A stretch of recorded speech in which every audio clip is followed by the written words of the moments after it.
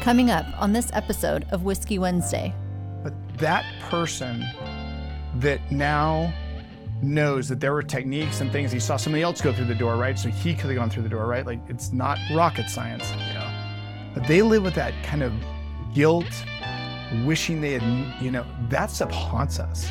The failures haunt us. The successes don't haunt us, right? The successes are just, they help us keep moving, but the really bad calls, the ones that go wrong, where and some calls go wrong and you do everything right and they still go wrong.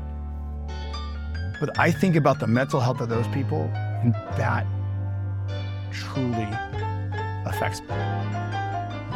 Chuck said he loves this stuff, so hopefully he doesn't mind that I'm a little heavy-handed. Oh, hey, what's up, Chuck? What's going on? Thanks for being here, man. Thank you. Excited to be here, brother. Whiskey Wednesdays. Cheers to you. Cheers. Sweet. Man, I've not had this, and this is good. Yeah. This is a great whiskey. So we got addicted / oriented to Pendleton 1910 when we were in Oregon.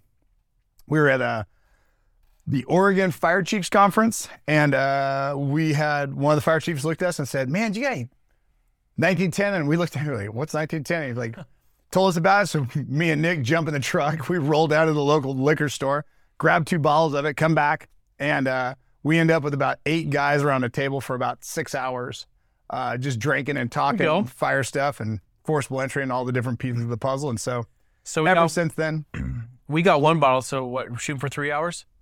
Yeah, that should be all right. Perfect. We'll get through everything. Cool. So I know you a little bit from life, and I know you're a retired firefighter who decided to take your retirement check and start a company instead of just enjoy life on the beach. So what's up with that? Yeah, no. So it's a great question. So I actually, the company originated actually in 2008, and then we actually incorporated in 2010. So I was actually still a fire captain at the time, actually as a fire engineer at that time. So I got to drive Big Red, but I wasn't actually in charge. So I actually got addicted to this basically when I shifted gears in the fire service from a fire engine to a fire truck. And let me back that whole thing up a little bit. So when you work for the fire department, you either work on an engine or on a truck. And an engine is has all the hose, has a couple, 3 firefighters typically, and their job is to get water on the fire. Yeah. But after you've been in the fire service for a while, and I'd been in the fire service about 9 years, I applied to the truck. And so the truck's it's my absolute favorite vehicle in the fire service, because the truck is basically a giant toolbox with every tool you could ever imagine, and a giant ladder on the back. And you get to go do all the rescues and ventilate any of the homes that are on fire, and you get to force entry, and there's just a lot of opportunities, if you know how to use tools and like using tools, to use those on different events. And so in 2008, I got on the truck, and once I got on the truck, they sent us to truck school. So you go through forcible entry, how to ladder a building, search, ventilation. And so we went through all these different courses, right? So what happened, and the real answer in some sense is how did this all start, is that I went through all this training, and we had ladders we could practice throwing, and we had different things we could practice doing to like practice search and practice ventilation and those things. We didn't have anything regarding forcible entry to train on. And so after the forcible entry class, I'm like, okay, like I know this right now. And the forcible entry class it was good, but like the door was homemade, and the guy took 5 minutes to reload the door, and we got like 1 rep on it. And at the end of the day, I realized we suck. Yeah. Like we're not that good, and we're not going to get better if we don't have something to train on, right? And so this kind of backs up. I end up asking the guy, can I just copy the door? Just copy just some basic outline of it. It's made of channel steel. So I'm like, I'm going to make a channel steel frame, and I'm going to figure out how to put a door in it and make a hinge and whatever else, right? And so I go out and I do that, right? So I'm going to back the story up just a minute, because like most of the guys in the fire service aren't welders. And I had become a welder probably 6 or 7 years before this. Just for fun? Just for fun. Okay. Yeah. So my grandfather, who is one of my heroes, went to college and then graduated college, became an officer in the United States Navy, then worked on a minesweeper during World War II, came back from World War II and opened up an upholstery business. One of my big questions is, why did you open an upholstery business? Yeah. I just don't know. Towards the culmination of his career as he was older, he was sending us, we'd gotten information about the things he was doing. He was actually doing the Victoria's Secret buildings. If you ever looked, and this is probably back in the 1990s, if you looked up, they had these huge upholstery ceilings, very elaborate. He was doing all that. Wow. And so he had this huge business that he had built right from the ground up. And he was just always an inspiration to me. He was just the nicest, kindest man. He was the gentleman, right? Like always a gentleman, just very kind to everybody. And so when he passed away, he left me some money, and I bought a welder and a tube bender, and I said, I want to learn how to weld stuff. And honestly, it was just so I could go four-wheeling and not have to like pay someone else to repair my truck, because everything breaks when you're on the mountain. Right, exactly. So I wanted to learn how to weld. So we did that. We learned how to weld, and we started welding some stuff up for the fire service here and there. And then when this whole thing happened, I'm like, okay, I can weld together this door. And so we made our first prototype. We mounted it in our tower. Now, our tower is probably one of the smallest towers on the planet. At Palo Alto Fire, it's just not a very elaborate tower. But we didn't have any doors, really, that we had to force to get into it. And what was really interesting, and what I didn't realize would happen, is once we put the door there and we said, hey, you can force the door as you pull hose through. So you can actually do the whole evolution of forcing the door, pulling the hose line in, and then going and putting out the fire. Well, what became evident to me pretty quick was nobody had a system on how to force a door. And so as time goes on, I end up getting hooked up with Firetown training, and nobody gets left behind, and advanced fire control. And I start training with these guys. I start really learning about how to force a door, how to cut a roll-up door, how to do all these different pieces. And so that ends up leading me to train my department and to start creating some training so they have a system on how to force a door. And so as that developed, what ended up happening, and the thing that I never expected, was there was a cultural shift in our department. Like, we went from guys that weren't really sure how to use the tools to guys that couldn't wait to go after a door. Yeah. Right? And which was a really neat thing to see, because confidence just through the roof. Absolutely. And it was, and I never saw that as part of it, right? That wasn't the part that I thought, oh, we'll train and we'll be better at the job. We can save people, right? Not the cultural shift where people were like, oh yeah, this is awesome. And so that was really cool. So that really helped me to then want to take this whole thing forward. And so that ended up leading to the whole training side that we do now at Force Entry. But backing up again, back to 2010. So we did all learned how to weld, and now we weld, right? And now, we build our door. And so how did we go from building a door in my garage out of channel steel with some plates to a manufactured door?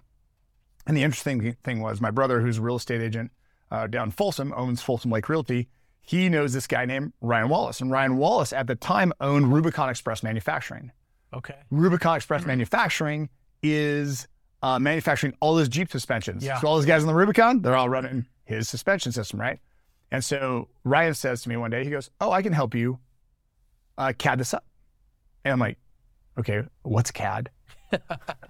Help me out. I don't know what you're talking about. Well, a firefighter, right? Fire extinguishers and water. Yeah. Car broken, I get in, right? Yeah. I can break into anything. I can do it.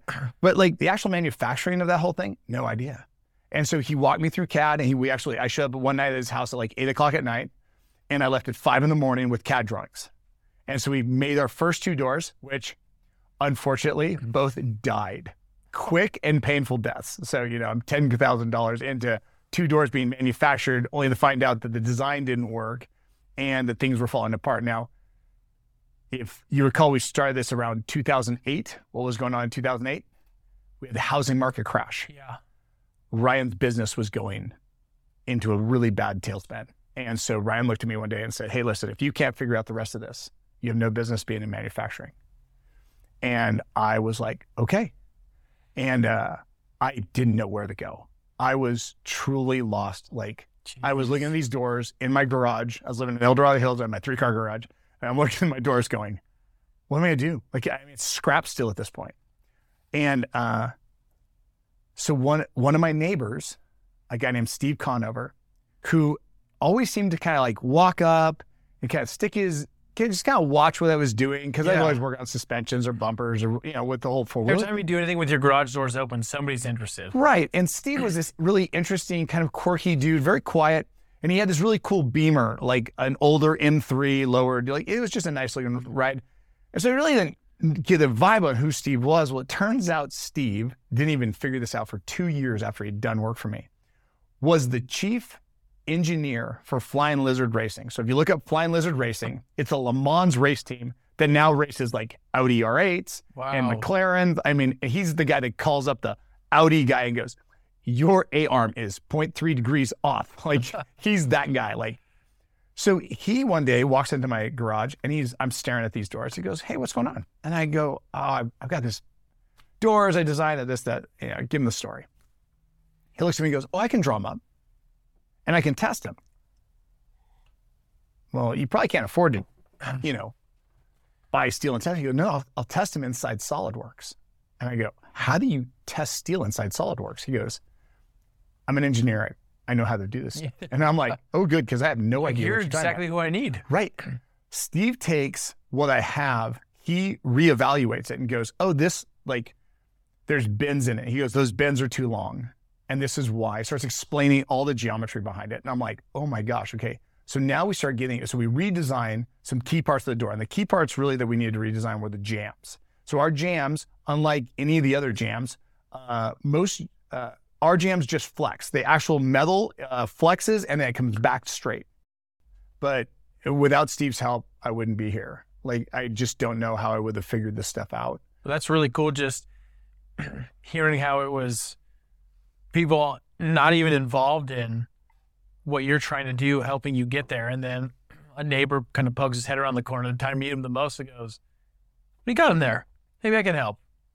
And just see that, firefighter engineer sitting here going, I think I can improve firefighting and entry into homes where maybe there's a elderly person down, young person that needs assistance, doors locked, or a fire you got to get in.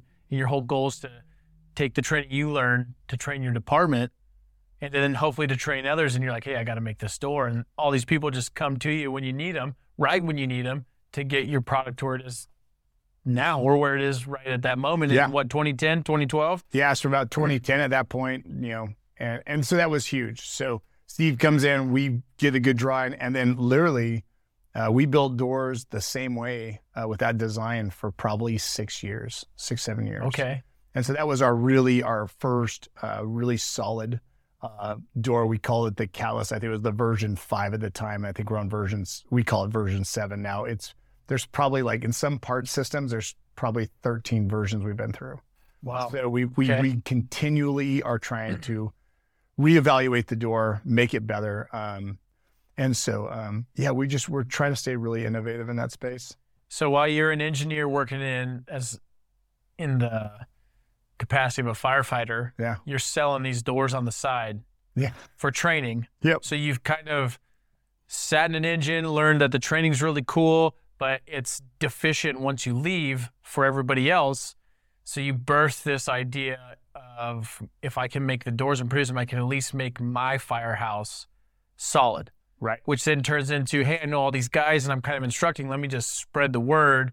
And then at what point did you retire? So 2010, you have your door design. You said it's about 6 years of the same door. So I built doors at my current shop at my house until about 3 years ago. Gosh, I'm trying to remember. So just as COVID was hitting, well, it was really weird. So let's see, we're in 2012, man, the years go by. So we've been in the shop just over 2 years. Okay. We were there in 21 and 22. We got there at the end of 20. So in October of 20. So that's when we're doing this all, like, me building doors in my days off. And you're just doing doors, right? At this point? Well, no, I did a couple other products, but we got them, most of it manufactured, so I didn't have as much assembly and welding to do. Okay. But I would still assemble them, weld them, and then if there's welding needed to be done, and then we just ship them off powder coat, and then we put them back together and ship them. And were you by yourself? Yeah. So, solo man doing all this. Solo man, just trying to figure this out, trying to support different conferences. What was, before we go farther, what was the purpose? Like, what kept you going? I mean, you're already working super busy schedule as a firefighter, yeah, you have some days off, but that's kind of most of those. For me, working in law enforcement are recovery days to prepare for the next shift of what I'm gonna see. What kept you like giving up those recovery days to keep making these doors?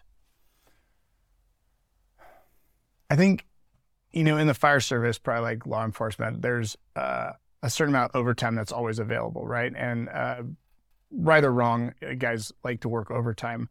I just felt like if I could make my overtime going home where I'd be around my family, even if I'm in my shop for a while welding or putting things together, it would bring me home more often. Okay. And that was kind of one of the goals, was not to be gone so far. So I lived in El Dorado Hills at the time, or eventually Shingle Springs, and I commuted to Palo Alto. So it's not like your family comes over during the week and visits you. Yeah. Like, right? There's just nobody's going to see you. So to me, it was like, let's try and figure out a way to be home more. We homeschooled our kids. So one of the things I wanted to be is home doing some of the instruction and stuff. I wanted my kids to all learn how to use tools. I always thought learning how to use drills and saws and learn how to weld or grind something, like, I just felt that was really important for kids, because I felt like with all the influence of the computers, the phones, that it was so easy for kids to really get lost in that whole virtual world. And I just wanted to kind of try and help ground my kids in some things that were practical that they could use across their lives. Okay. So that was really that, and the fact that honestly, I knew that if we did this right, we'd be saving lives down the road. Oh, like somebody else that's was really going to cool. be benefited, right? Yeah. Outside of just me, we're making a significant effort. And I didn't realize, like, you do this and you wonder if you're making a dent, right? And then we put out some videos onto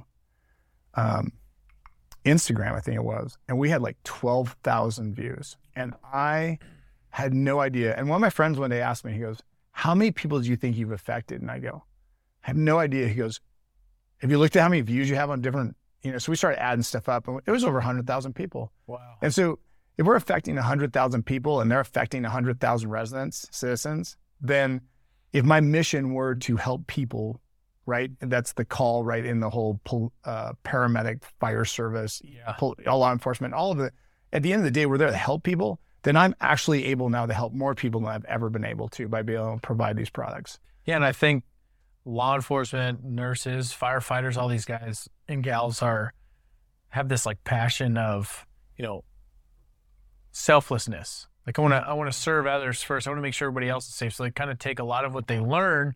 I know for me, I learn a lot, and I want to teach it not just to myself and to my partners and to maybe the guys I work with, but I also want to teach it to maybe my wife or my kids, and something as simple as, our medical stuff is tourniquet training. Hey, I think it'd be good for my kids to even know how to put it on, because what if they're out in the park and something happens to my wife? It'd be smarter for my kid knows how to. So I want to share all my knowledge, and it kind of sounds like you have this really selfless act of, hey, there's this training that was really good, now I want to take it to my guys. Well, this would benefit more than just my guys. It'll benefit my city. Okay, now it's going to benefit more than just my city. It's going to benefit maybe my state. And I think we're almost to the point in your story where it's going to benefit more than just firefighters. It's like this whole this goes to multiple levels that maybe you never thought about. Yeah, no, you're absolutely in the beginning. Right. No, in the beginning, you're like, I remember when we first started off, my wife's looking at me going, the wife is like, she's supportive, but like, are we going to make any money doing this at all? Yeah. Are you just going to lose money, right? Like, because that's the real deal. And I remember telling her, if I can just sell one door a month, a month, we'll break even. We'll be good. They'll pay for the tools and my time and whatever. and now it's, I can't even wrap my head around, like, just watching doors go out like we ship 2 doors today. Like, Jeez. How many doors go out every day? And then products being designed and built. It's really cool. So what year did you retire from firefighter? I retired technically the end of 2021. So okay. December of 2021. So 2010, for 6 years, you're working out of your garage building these doors. Yep. You're making improvements on the doors. And then you said it's right around when COVID hit 2020. Yeah. 2020, beginning of 2021, you get the shop.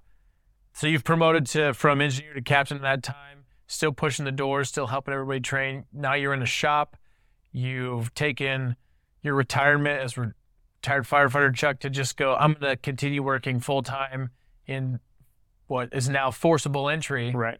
So what's still the drive? What's keeping you going down that road? And what have you learned and what are you producing now? Great question. Sorry, I just 7 questions. No, so I'll get pretty, I struggled at the end of my career with some of the things I had seen across 30 years as a paramedic. And in a lot of time of reflection, I came to the conclusion I was no longer, I didn't desire to necessarily serve the citizens. I desired to serve my brothers and sisters who are first responders. And that really drives me right now. Like, I realize that if they don't know how to do their job well, there's an actual story that parallels this where people I know got to a door and couldn't get through the door. And it turns out there was a mom and 2 kids behind that door and they died in a fire. And the guys that came behind them were able to get through the door. And I think about if I had just had a chance to affect them, or if I had just had a chance to affect their fire department more, where I could have gotten more doors so they had more training, not only would they have been able to save those 3 people who is highly valuable, but that person that now knows that there were techniques and things, he saw somebody else go through the door, right? So he could have gone through the door, right? Like, it's not rocket science. Yeah. But they live with that kind of guilt, wishing they had, that stuff haunts us. The failures haunt us. The successes don't haunt us, right? The successes are just, they help us keep moving, but the really bad calls, the ones that go wrong, where and some calls go wrong and you do everything right and they still go wrong. But I think about the mental health of those people and that truly affects me. Like, I don't want them carrying that. They shouldn't have to. And that's one reason I think, like, there's agencies like, I love Contra Costa County Fire. They are one of my favorite departments, bar none. Those guys have bought more stuff than they should have ever bought through me, right? Yeah. But those guys crush forcible entry. Like, there's nobody on the other side of a door. Like, based on what I've seen in their training, that county is solid. They're safe. Yeah. Like, those guys aren't going to wonder if they can get through a door because they have invested in their infrastructure in a way that says, no, we know that this is important. We want our people to be trained right. That's great to hear. Right. That agencies are pushing that. Yeah. Because it's like, we serve the communities we work for. It's not the other way around. We're not on a pedestal. We never look like or feel like we're on a pedestal. That's coming from law enforcement. And I know working with firefighters, they're the same way. Like, they took the job to serve at home instead of maybe enlisting in the military and serving overseas, where a lot of them already did. Yeah. And they came back and decided, okay, I felt like I did everything for my nation. Now I really want to do my neighbor. I want to invest in protecting my neighbor, my parents, my family, whoever's here.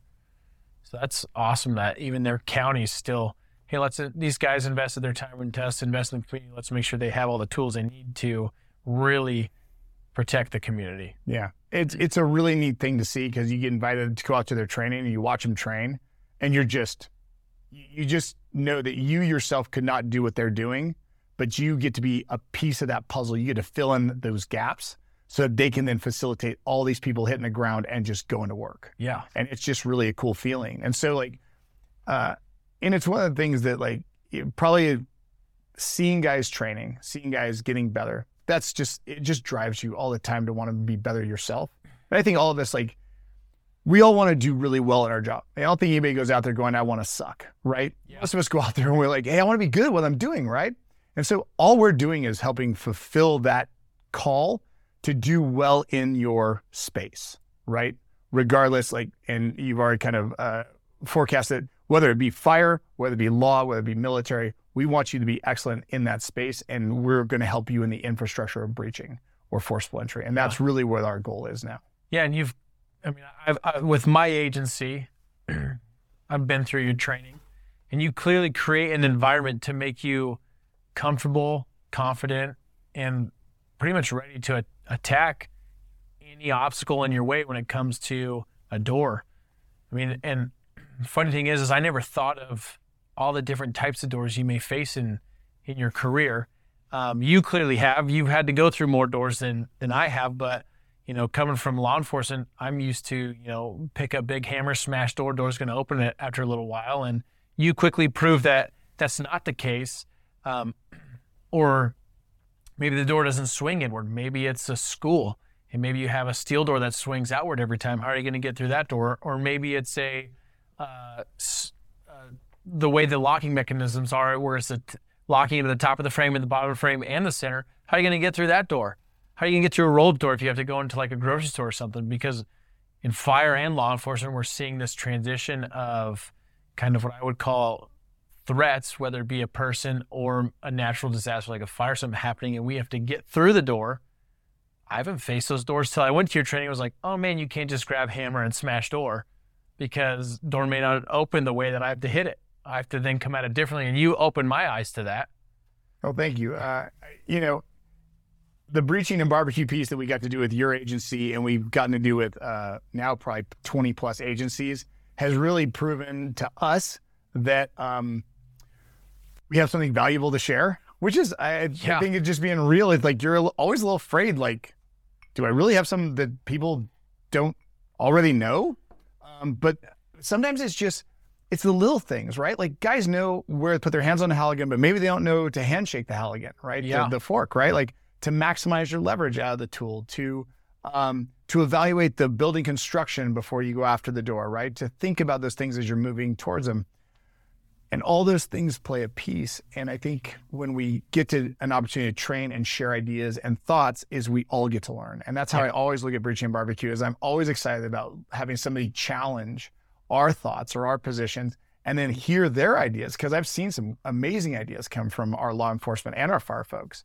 We look at things a little differently. Yeah, for sure. I mean, you guys, it's a fatal funnel, right? Like, I really have started to appreciate our law enforcement people, because a firefighter gets in front of a door, they're not worried if the door's going to shoot them. Yes. Right?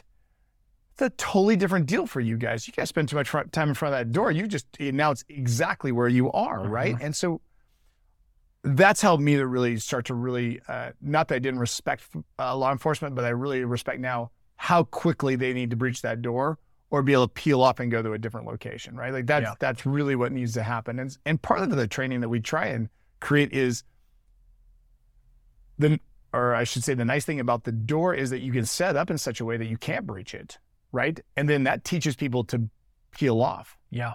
Which I think is important too, because you guys do have a point where it's like, hey, this is not a breach point anymore. Yeah, we got to go to option 2. Right. And hopefully we've already assessed option 2. I mean, we usually, maybe like Fireman, if we're getting sent out on something like that, we're already assessing, here's going to be the main breach, but we have to have a secondary just in case one doesn't work out. And for whatever reason, that can show up, and we have to quickly maneuver to the next one. Right. And we have to have all the intel on the second one as well as the first. Yeah. I really think that law enforcement works more autonomously. You guys, when you're in a stack, you work a little bit more like a fire department, because everybody's kind of got their mission or their job.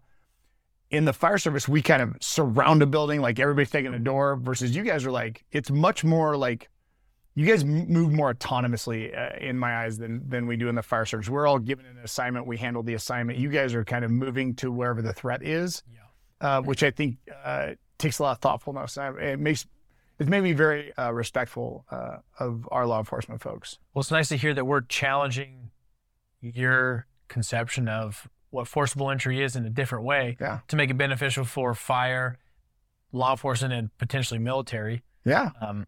So to kind of steer the train a little back on track. So you're now 2021 inside the building that you're purchased or renting, and now you're operating out of it. Are you just at doors, or what's forcible entry grown to in that 10, 11 years? So let me just back up just a little bit. So then hopefully that's okay. That's fine. So about a year and a half before we go into this building, I hire my son, Josh, to help me weld. He knows how to weld. He's been at welder school. So I just get him welding because I've got enough things going on as a truck captain and as a training captain. I just can't manage it all, right? So I get Josh to start welding for me. And about 6 months later, I'm sitting in a coffee shop with my wife, and I see a guy across the room. He's got an Apple computer, similar to mine, and I notice he's got some stickers on there. And I'm like, just kind of a curious guy because I'm always looking for other business leaders, right? Yeah. That's like Google like this sticker I'm seeing, and I find that guy, and I look it up. I'm like, yeah, but that kind of looks like that guy. So I walked up to Nick Wolhosky, and I go, "Is this you?" And he's like, "Yeah." And I'm like, "Hey, my name's Chuck. Can I introduce myself and tell him kind of what I'm doing?" Well, You don't seem like a guy who shies away from introductions and just intruding into somebody's coffee. he was alone. He was by himself. I'm like, "Oh, Perfect. Why well, not? you can't have that much going on, right?" Like, you can just tell me to get the frick out. I'm okay with that. And honestly, for me, it was just I wanted to connect with other business leaders, and so I meet Nick and we start chatting a little bit. But I'm with my wife, and so I, eventually have to leave. But I sit down with Nick a different time because we kind of connected really well, and he gives me a sentence I still cannot. I don't know what the words are that he exactly used, but he basically used a sentence along the lines of, "I know how to market, scale, and build business." And I'm like, well, that's exactly what I need. Yeah, that's what I need to hear right now. I know how to make a door and a com prop and a hinge prop and all these other props, but I don't have any idea. And so we started sitting down and talking, and I think probably it was a couple weeks later, I'm like, "Can I hire you part-time? Like, I really need this help." And so, 6 months before that, I had Josh, and now I've got Nick. And then basically a year later, and then Nick and me, we start going back and forth. And Nick and me align really well. Nice. And we just banter back and forth. And so we're like, so our old website was Forcible Entry Equipment. And the minute you added equipment, like it dropped to like page 50 on the Google list, right? Like it wasn't even on there, right? And so I'm like, we should probably just try and get forcible entry. But the last time I'd done that was like a $10,000 website. And I was like, I don't have $10,000, right? Like, remember, 12 doors a year. Like that was my goal, right? So we're in a little different space. And so Nick does some research and he finds it, goes, "It's $2,500, dude." I'm like, "Let's buy it." Okay, and then Nick was already working with another friend of his, and they were working on building us a whole new website. And now we had a new web name, forcibleentry.com. And we launched that website, and we went from 137 quotes the year that my website, the one I designed, up to, it was like 357. It was crazy, right? And then last year was like in the 600s, and this year was in the 22 was in like the 700s. I mean, it has gone just for doors ballistic. So we have a few other products, but it has gone ballistic. And so Nick's involvement has been pivotal, right? So I got Josh, I got Nick, and then I'm sticker guy Nick. Just no, he's not sticker. He's so then what happens is, and we're still building these doors out of my shop, out of my property at this point in 2020. Yeah, 2020 we are. And then in October, I walk into my favorite oil supply place, an AMS oil place called T-Gar Motorsports. And I see this flyer and it says, "Shop for sale, take over lease." And I'm looking at it. I asked my friend Dave about it, and Dave goes, "Oh yeah, it's my buddy, and he's selling a shop." And so I'm like, "Is it close?" He goes, "Yeah, it's right down here on Malcolm." So I'm like, I drive down, meet the guy, shows me all the stuff. I'm like, "Oh, this looks really good. I should really do this." And then the other voice in your head is like, "You better have a bunch of people tell you you shouldn't do this, so you don't do this, right? Because there's some real money that's got to be thrown out to buy the shop and everything in it." And so I call Nick and I call Josh. I'm like, "You guys got to come see this, like immediately." Like I'm losing my mind. And so they come down and I'm like, "Tell me why I shouldn't do this." And they're both trying to figure this out. So it's 3,500 square feet. And and there's a guy that's subleasing. So he has half the space. So we basically have 1,750 each. Okay. Right. And so we decide to do this. And it is, we're terrified. We don't know how this is going to go. We don't know what's going to happen. So we take over the shop. The guy that's in there with us, his name's Greg.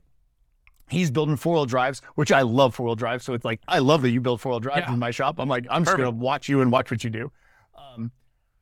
But literally 5 months later, I looked at Greg. I'm like, "Hey, you have to leave.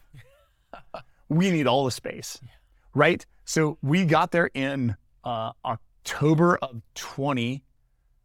We kicked Greg out by May of 21. We took over another shop 4 or 5 months ago So we're in like over 5,000 square feet of space now. Wow. Because it's just progressively continued to grow. And so now we do everything from doors. We do windows or break and rake windows or forcible windows with pryable or cuttable burglar bars. We do a hinge prop. We do a commercial cutting door. We do a roll-up door prop. We do a fully assembled Connex box, which we call our Connex Box Training Center, which is a huge product that's got all of our products inside of it, including you can add breachable walls inside. We can add smoke holes. We can put electrical systems in them. I mean, they become miniature training centers for these guys. So they're just phenomenal. And that product, me and Nick, we launched that thing like 18 months ago, and we thought last year in 22, we thought, okay, here's the bet, right? I think we'll sell 4 of them. And Nick thought, I'll take 5, right? Like he always takes one of them of me, which is cool. We sold 9.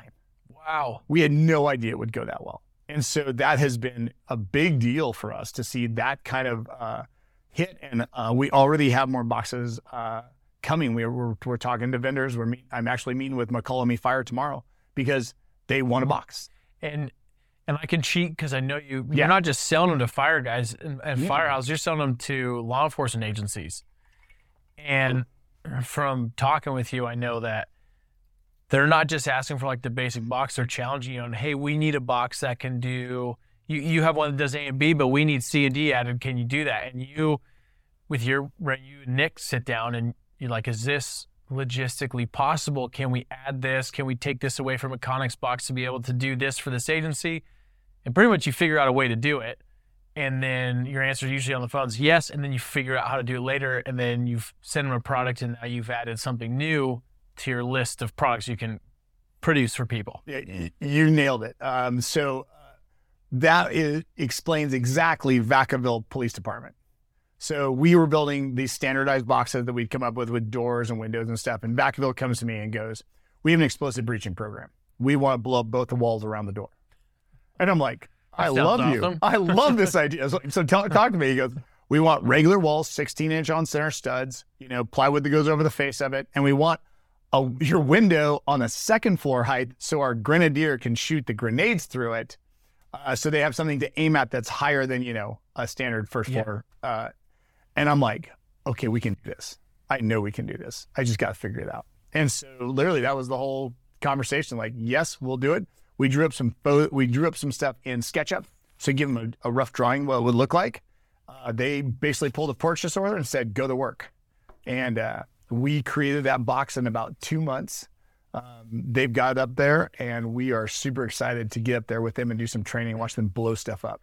So pretty much if an agency, fire or law enforcement or potentially even military comes to you and says, this is what we're facing and what we're seeing that's new or that we come up with that's challenging, can you build us a box for this? Your answer is just yes. Yes. Give me X amount of days to figure it out, and you go to the drawing board and figure out how to do it and then produce a CAD drawing maybe. Yeah. To show them, and then, hey, this is what it would look like cost-wise to do, but we can make it work. And then it sounds like, I know talking to Nick and Justin, that in the future, not only is it going to come with the box and everything you can do, but you're going to lay out training videos for everybody on how to like reinstall everything, how to use it effectively, so they don't always have to call you and say, hey, Chuck, how do I do this again? It's like, hey, you buy the box. It comes with full manual, not just words on paper, but video.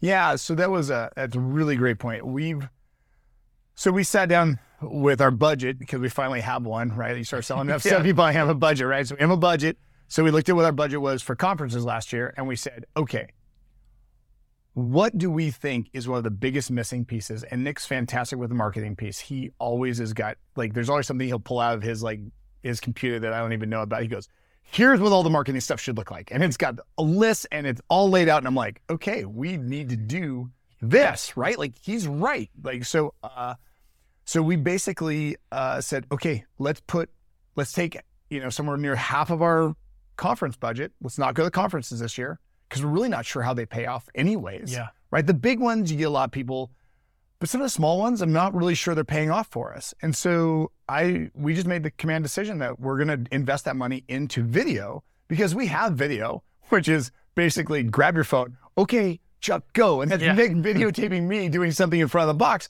which isn't, it's good training, right? But it's not professional level video, right? And it's not giving them all the detail they need. Yeah. And so we want to make that investment this year into our customers, where they can really have the end-to-end training on every single product, as well as how to set that product up, how to maintenance that product, all the bells and whistles. So and it's very well laid out. It'll probably all be in our Google Drive, which they'll simply get a link to it. And once they get the link, they'll be able to open up the entire video library and access all the videos, which I think is a great ad for most of these agencies, because some of the agencies I can't get to and train. Yeah. I mean, if they're coming from SoCal and we're in Northern California, right? They maybe get like 15 guys up here, and then those 15 guys have to remember everything when they go down if they purchase something. Right. And then what if those guys get cycled out of wherever they were in, or something happens now? It's like, what did they teach again? Was this the right way? It's like telephone, right? Right. As it gets passed down, things get lost in translation or forgotten about. And that's super important, actually. If guys do something the wrong way and they succeed, then they think they did it the right way, and that's how they succeed. Yes. Which is the worst case scenario, right? What we want is people getting the right information in the right way so that they can execute it the right way. Because if they don't, and especially if they build bad habits thinking that they're doing it right and they're not, that's what leads to ultimate failures, and failures that lead to, real consequences, which we don't want for any of them. So that is one of the big driving forces, is to get that information very clearly out. We're going to do an entire fire side, but we're also doing a full law enforcement side. Okay. Because we recognize that law enforcement has different tools and different techniques that they're going to need to use, and some of it has to be very clearly defined for them. Because again, if they're in front of a door for too long, they become a target, right? So discussions about those things. I'm not a tactics expert. I'm not a SWAT guy, but I'm trying to get as much information that we can put something forth that's actually valuable to use at every level, and especially. For us is to create patrol officer level training at the door, right? Especially just a simple inward opening door or a security screen door, an outward opening commercial door. All those and let's just say this, in a simple form, and something that's not got a drop bar or specifically like a secure tech hardware on it, like these really elaborate systems. I respect when they can't get through those things. Like, those are very difficult doors for anybody, and they're going to be time consuming. But there are doors out there that we should be able to slip through, and sometimes slip through with a knife, right? Like we demonstrate that and you showed us training, right? So having them have that knowledge and seeing the techniques, that's what we really want to do. And then we want to be able to supply them with the proper tools so they can do it. So that's another driving force that we've got going on right now. Well, I think it's cool the fact that you make these Connex boxes that places can buy. And I mean, I'm not sitting on who writes the budget and where it gets spent for any agency or for any county or city. But I would think that if you are a city or a county with a school inside of it, and kids being, easy victims of people we should be really caring for, any officer should know how to get through that locked door if they have to for, any active shooter situation. Absolutely. So when you send these Connex boxes off, and they're able to put that style door inside to match, and you can teach it to any patrol level, because when those things pop off, you're not going to wait for a SWAT team or the EOD team to come in and breach. You're relying on the guy who may be right out of the academy, right off of field training, or even still on it, to know like, hey, we have to go get to the threat and get through this door. Hopefully when they went through their agency's like initiation thing, they went through a training with your Connex box with that door on it to know, hey, I can get through this door. Right. And then their agency provided them tools. Yeah. So they can actually do the job when they get to there, right? And So you're absolutely right. We're actually even pushing, we're trying to figure out how to push to get breaching training or forcible entry training into all law enforcement academies. So is that like the next step in forcible entry? I was going to ask you what's the big picture now? The big picture now is trying to affect change at a national or at least at a state level. If you look at what's happened in Texas since Uvalde, they've actually really pushed across Texas a need, like there's almost a mandate. It may even be a mandate.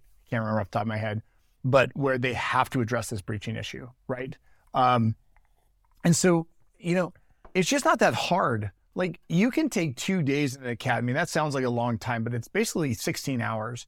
And you can take guys from very little knowledge of how to go through a door to very, substantial knowledge and substantial ability. And if you give them a chance to practice, and we have this conversation about like how often do you qualify with your weapon, right? Yeah. Every 3 or 6 months, right?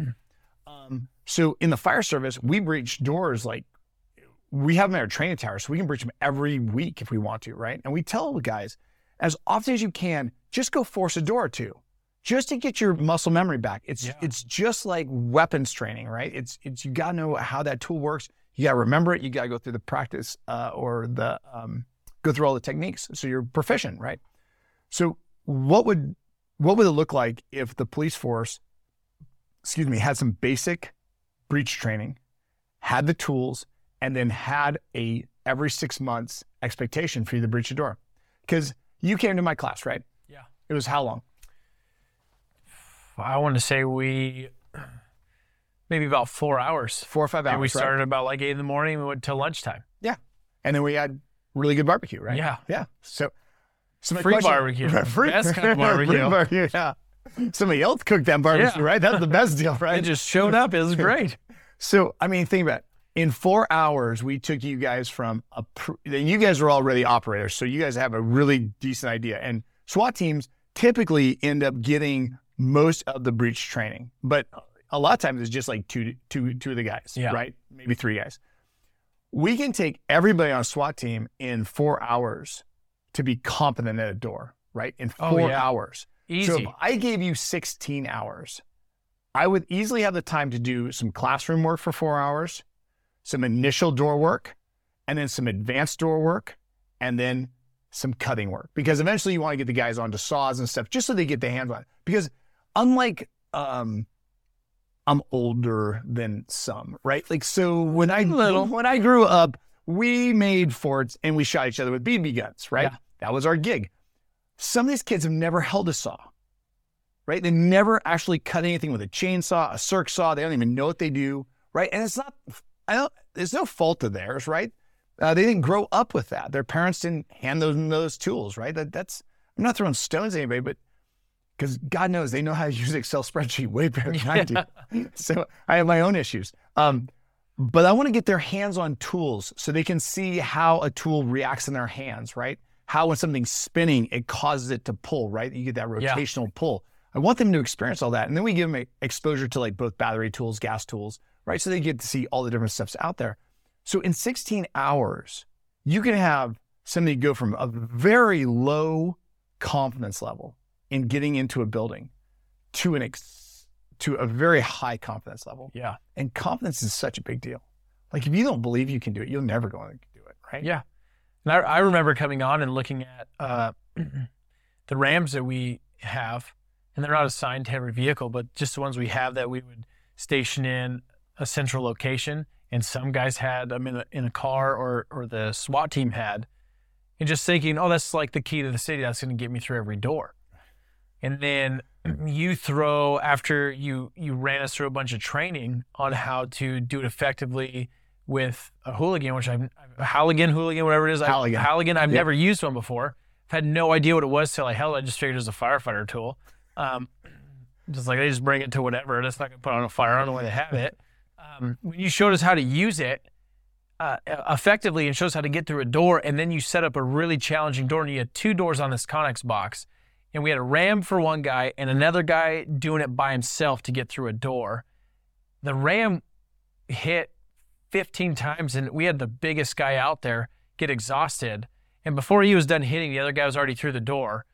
And even though it took a little bit longer, it's like if we're going to sit on a door and hit it for that many times, they're already going to know we're there after the first hit. And if we're not through the first hit, we're just banging and banging, rotating guys out. Yeah, we have one guy who went through a door faster and could do it by himself, and he went through first with enough energy to effectively take a shot on target if he had to. Right. That was like eye-opening. It's not like the way, but it's a way to still get through a door that we should look at. Yeah. So So for the law enforcement guys, because they are so used to Rams, and let's say this, Rams work a lot. Yes. They work so many times. They're a great tool. I have no issues with Rams. The fire department absolutely will not go to Rams. I think they're afraid that they look like cops and they don't want to look like cops. But the Rams work on inward opening doors. A multitude of times they work, right? The question we always pose is what happens when it doesn't work? And when I had a chance to work with one of the officers from El Dorado County, and he showed me some stuff that they had to get through and had to really tear through it because this inward opening door was well supported. Like it was not your typical inward opening door. And that's really what we asked the question to the officers is, okay, when the Ram works 90% of the time, good. In the 10% it doesn't, what's your next go-to? Because if it's a blank stare at me, then we have a problem, Which right? is probably what you get. Right. Well, sometimes, don't get me wrong, some guys show up with Haligans, right? And then we show them how a Halligan should be built and how their Halligan is built. We've actually retuned several Halligans. I'm not surprised. Yeah, because unfortunately, like Halligans get built a certain way because people have certain beliefs and they're not willing to change their beliefs, which I'm okay with that to an extent. But we have a rule in our company. Best idea wins. I don't care who it comes from. Yeah. So best idea wins. So, I mean, the military, innovate or die, right? Yeah. And the fire service has 50 years of tradition unimpeded by progress, right? Like, if you're not advancing your training program, you're going to die. Yeah, exactly. So you got to keep pushing people out of their comfort zone and saying, does this work? Is this, And so we make changes. We show guys why their tool doesn't work, why the cut has to be a certain way in a tool. And it's interesting because it's little detail stuff that, like, if you're not staring at this stuff for like probably 5 years, because that's probably how long it took me to figure this out. Yeah. You just don't think about it.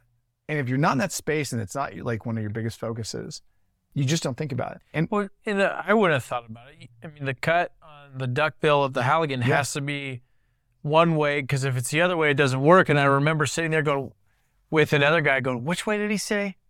Which way was it supposed to be cut? Because we were looking at buying some and we were like, is that one cut the right way? Right. Let's just email him. Let's just call back down to enforcement to make sure. We'll text you some pictures. Yeah. And that's the thing. It's an interesting thing to see how a small issue, and that small issue actually got identified because a firefighter came to me from San Jose Fire and said, hey, I was at a school fire and I'm driving my ads into an outward opening door and it keeps popping out and I can't figure out why. And we literally spent like 2 hours on a door trying to replicate it. We finally figured it out. We figured out the cut in the top, the cut on what's called the ads into the tool was the wrong direction. It was what I call bottom up versus top down, which doesn't make any sense to anybody because you can't. Well, they can go through your training. Right, yeah, for sure. They can learn it there. But it was eye-opening that one little thing was causing this, and this is this is the guy coming to get me. Yeah. Okay? And he's telling me this isn't working and why, and we're looking at it going, what is the issue here? And when we found out what it was so simple, yet so like, we have to reshape all of our Halligans. So I literally was taking all the bars off all of our fire engines and changing the layout on them.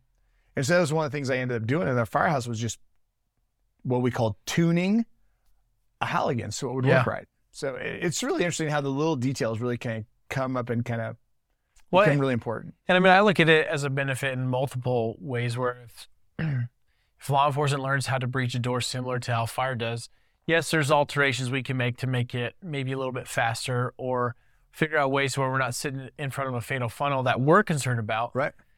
But if we know how to do it and we get to a call where it's firefighter needs to be there, law enforcement needs to be there, and we have to work together. It's not like, okay, get through the door and then we can take over. It's, hey, let me help you get through this door. Or, hey, I see this little mistake you're doing, like spin this in. And it's just a way where we can more effectively work together to get into the situation we need to get into, because usually when we're called and we're both showing up, it's like the worst of the worst day.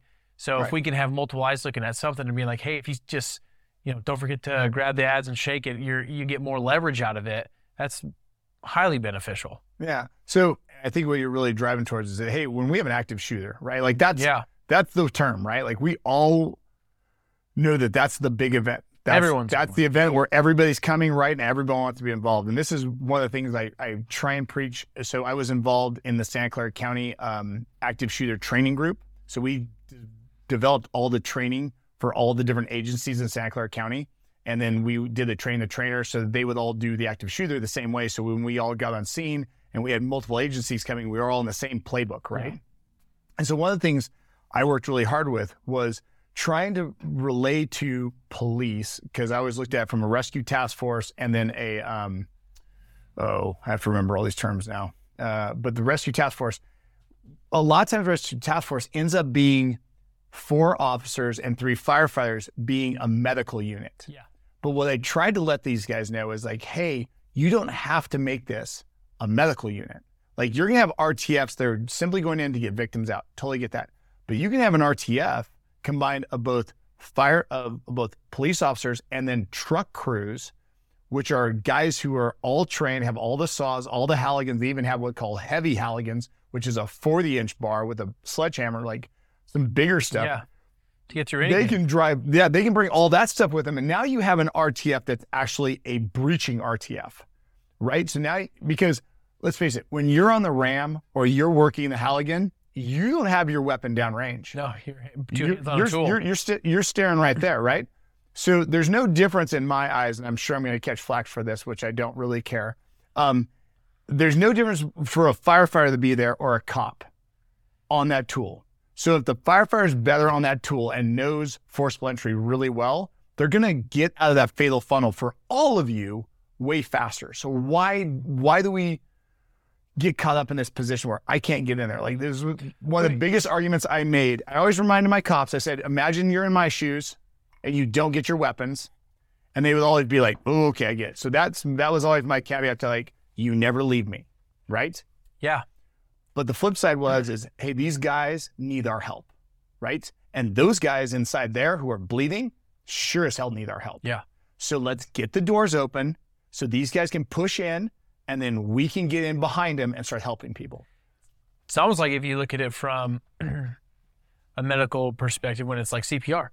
Yeah. Right? We go on scene, we do CPR, and then when somebody more trained than us, more proficient at it, like a nurse or a paramedic crew shows up, they're going to immediately take over.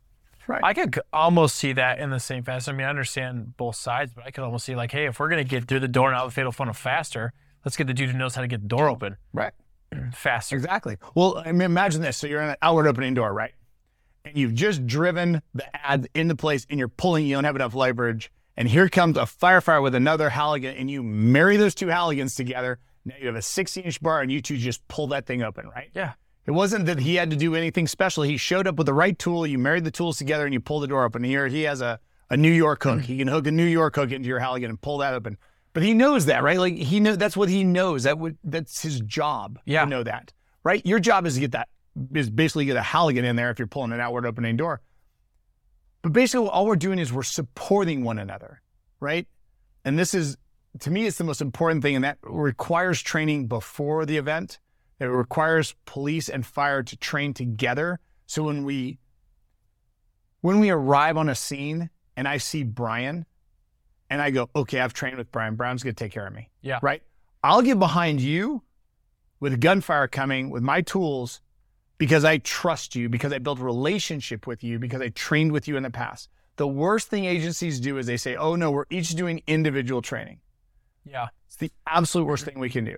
And I think a lot of places are moving away from that. I know that. I hope so. Like, I think it's like once a year, which I think they're working on making it more. We do like those big trainings specifically for active shooter, where we have fire come out, we have our law enforcement guys come out, and it's not just our agency, it's every law enforcement agency inside of where we operate comes through our active shooter that we host, and we work together to figure out how best to do it. And that's when we get the questions that get to come up. How can we improve this? How can we make it better? And that's when it's like, hey, if we work more as a team versus, hey, my role is law enforcement, your role is fire, we're going to stay in our lanes. Right. It's like, hey, this is kind of a 4-lane highway. We got to be able to just switch lanes and jump into the carpool lane and jump into the slow lane if we need to get in and help the victims out and to stop the threat as soon as possible. Right. And so you set those evolutions, right? So a lot of times nobody forces a door in those evolutions. Nobody has to get through anything to get to somebody. All the doors are open.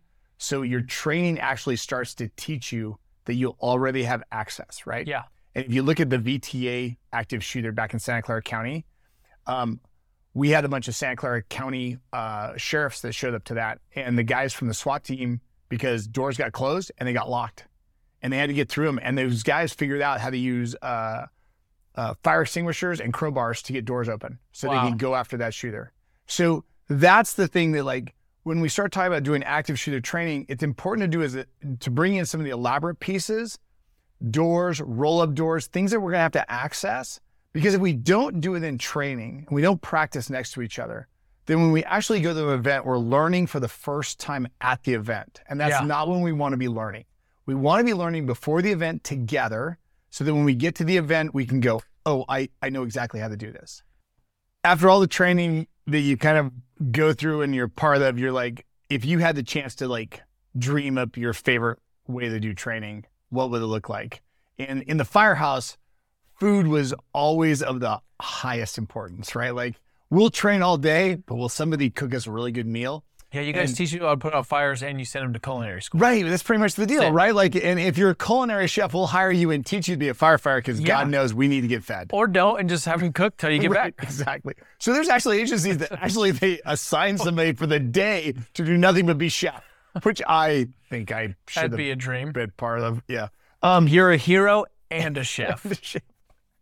So we took this idea, right, and we just ran with it. I'm like, I need something that rhymes with breaching. I'm like, barbecue. I'm like, I don't know why it rhymes with it to me, but it just sounded right. Because they both start with B's, and that's about as far as we get. I'm a fireman. I'm not an engineer, right? Like, I do not think through things very well. So I'm like, breaching, barbecue. I'm like, that's perfect. So we bought a smoker. We put together this 4 to 5 hour breaching class that we designed that was basically off this concept I had of doors, doors, doors. I always hear I think it's the Molly Crue song, Girls, Girls, Girls. And in my head, it's like, doors, doors, doors. What would they do if I just had 5 hours of door training, right? Like, and so that's where my head went. And so we did 5 hours of door. We were like, let's develop 5 hours of door training. And then after that, let's feed these guys like really good barbecue. And I sat down and said, okay, what would I do if I had 5 hours to really try and take somebody from like very little knowledge of Halligan's or doors or building construction and try to bring them up to speed with as little classroom time as possible. Sometimes I feel like, and this is just my experience in the fire service, is I'll sit in a classroom and just try not to fall asleep so I don't piss off the instructor. And I remember back to boot camp where they straight smack you. So like in my head, it was like, oh, I'll go stand up in the back because I am not going to get hit by one of these instructors. So I'm like, let's just do this very, very hands-on. Let's get a lot of people involved and let's try and drive this home. And so, and the other thing is I want to do it free. Like one of the hardest things for both police and fire is to get time. A lot of agencies require their personnel when they go do training to pay for it out of their own pocket. And I'm like, I'm building a product. I'm creating something that I think is really important. It's so important to me that I'll teach you for free. And that was a big deal to me. Like, I need to give back to these people who I care about so much because I want them to win. I hear Sticker Nick talking, saying, free's good till you have proof of concept and then start charging. Right. For sure. I mean, there's definitely a piece to that. So we do 5 hours of hands-on door training. We are talking about doing bigger trainings down the line, and those would be pay-to-play type events. But this for us is an opportunity for people to come in and really get a chance to like put hands on the product to see if it's really what we say it is, right? I mean, we kind of had that mentality that, hey, if I give you a puppy and you take it home, man, you're probably keeping the puppy, right? Yeah. Well, if you honestly come and play with our stuff, because we believe in it. I believe in my stuff 110%. I bet that once you come there, you're going to be like, hey, that's actually way better than I thought it was. Yeah. In the industry, we're the only door company that uses a laminate wood door. And I was laughed at when we started doing that because everybody's like, no, it's got to be steel. It's got to be heavy. And the problem is, and the part that we saw that they didn't see was a majority of these doors are made out of like either 2-inch receiver stock or 2.5-inch receiver stock, which is this very heavy square tubing. And when they build the doors, they become like a safe. They have no flex at all, right? If you go after a real door flexes. Like sheet metal doors flex all over the place, right? Wood flexes, everything flexes. So we wanted a door that replicated that, right? So that was really a big, at that moment, we're like, we're going to do this. We're going to change the industry and we're going to challenge it. Well, guys they're still like not really sure that wood door, right, will hold up. And the great thing is that Breachy and Barbecue, as well as just how many people have come to purchase doors from us, have just come back to us saying, we are so happy with this product. Yeah. We are so happy with what you've done. And we have beat the living hell out of these doors. One of my friends posted up on Instagram. He goes, hey, dude, your door is tougher than a $3 steak. And I'm like, man, that is a great news, right? Like that is a perfect way to explain it. Probably today it'd be a $5 steak, but you know. The inflation, yeah. Right. But it makes sense, right? So we came up with a really good product, and then guys now get to go out and train on it. We get to train with them. We get to learn from them. They get to learn from us. And so now the next point is like, eventually this training becomes something that we do full time, right? That is probably when we look at the future of forcible entry and kind of looking out over the horizon, there is a bigger training piece coming. So this forcible entry where, like if we go back to 2010, you start on doors, we're now about 12, 13 years. Is this where you thought you'd be? Or is this even closer? Or are you way beyond? Or is this already taken so many turns you don't even know what freeway you're on anymore? It is far better than I thought it would be right now. That's good. I am so excited about where we are right now. It went places I didn't expect it to go. We introduced about 3 years ago a direct mount door system that any agency could buy our door and be able to mount it directly into their shipping container. And we provided all the instructions and everything. And that was new. I didn't realize how new it was. Like everybody built a standalone door, like drop it in the middle of a parking lot and we can all train on it, right? Yeah. But what they didn't do is have that same door able to be integrated into a shipping container or into a building so they could be like literally put in there based on the footprint and on the opening, be assembled right into it.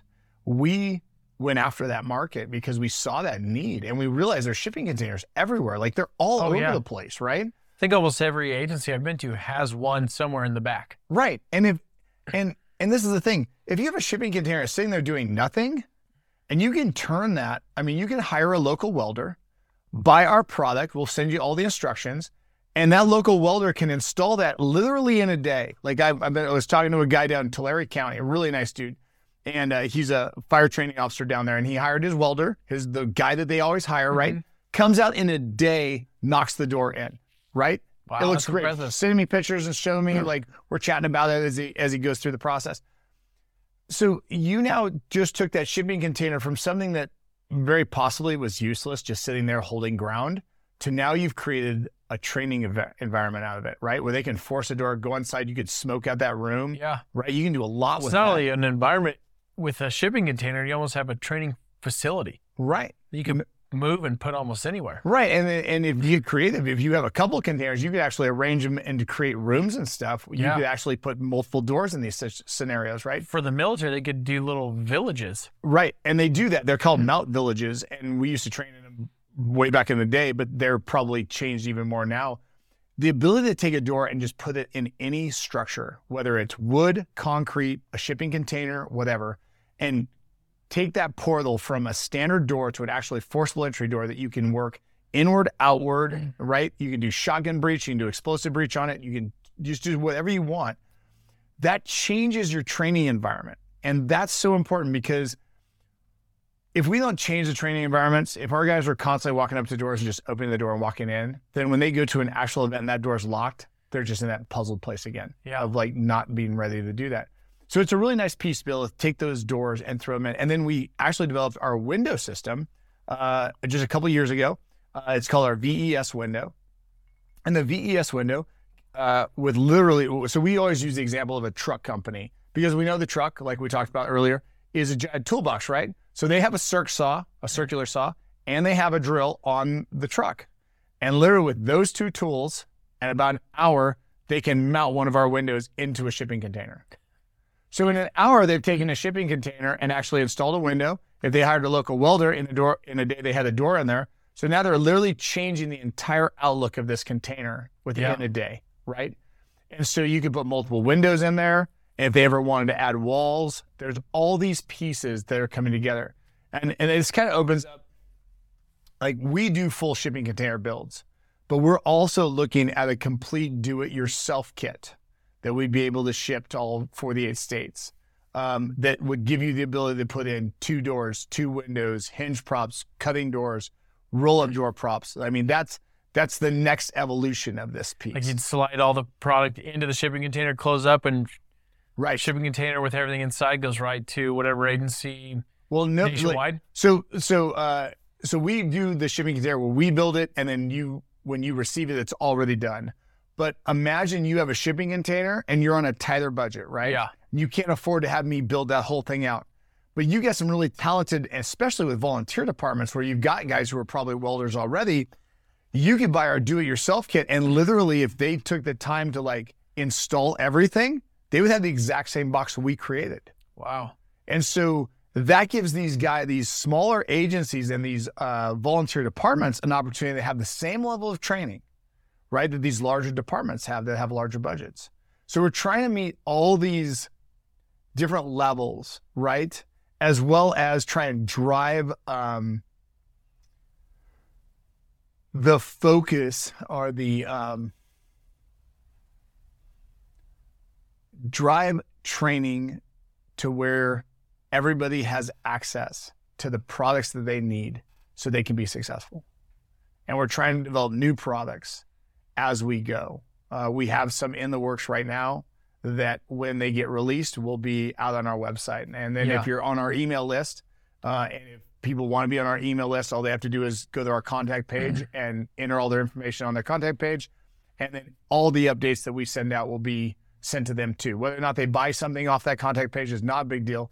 If they just want to be part of our team or our tribe where they start to listen to what we're doing, they can access us that way. That's cool. And so it's nice because like we're going to come out with a roof prop and we're going to integrate that into our boxes and we're going to create the next level of training if we have the ability to. And that's exciting. I mean, it's really exciting. So I think you asked me something along the line of, I think I've gotten there very slowly. Is it where I expected it to be? No. It's far surpassed anything I've expected. That's awesome. It's That's super huge. Yeah, I mean, I had a guy ask me one day, he goes, you sell doors. You're a door salesman. And he goes, that's all you sell. And I'm like, well, we sell some other things too. But he couldn't wrap his head around the idea that we build this infrastructure and that infrastructure is so important that guys actually buy that. And it's funny because like, people may buy a door, but they may not be able to mount that in their training facility or in their shipping container. We meet that need. We recently put 8 doors at Hayward's new fire training facility in Hayward, California. It's an amazing facility. Multiple burn rooms, tons of layout. I mean, it's just amazing facility. And Hayward takes their fire training really, really seriously. And they wanted a door on they have like basically rooms that are replicating apartments. Mm-hmm. Every one of those has a forced entry door on it. Oh, that's sweet. So as the guys hit these apartments, man, they're going to force every door to check for extension of the fire, right? Like they're going to do all the training at the standard speed they would do it at a real event, which is going to build all that muscle memory, all that reactive memory that they need to be able to be effective at the fire and move quickly through an evolution, right? It just won't slow them down. So that's been really cool to see. That's nice because they don't have to replace doors constantly. They buy your door and it'll last for way longer than 1 or 2 or his that door's hit and it's done. They're replacing it. Yeah. They get to hit yours 25,000 plus times right. before they're like, hey, we need another door. Well, and the beautiful thing is they won't need another door. they'll just need us to come out and tune it up or replace some parts. Oh, easy. Right? Even So better. It's like, so then once the frames are in and the system's in, they never have to buy another door. They just have to buy some parts. so what got you into using shipping containers as creating it like your little main platforms to kind of give mobile, like basically semi-mobile training facilities? No, you hit it on the head, actually. The minute you said mobile is the reason that we use shipping containers. So let me explain that. So we're in California, right? Mm-hmm. If I wanted to build an actual facility, I would need building permits, soil samples, just start naming off all the things that were required for a building, right? And then they can't move it. It's a set structure, right? Shipping containers became a really nice platform that I could drop and utilize as a standalone building structure, right, for training. And I could move it from from battalion to battalion.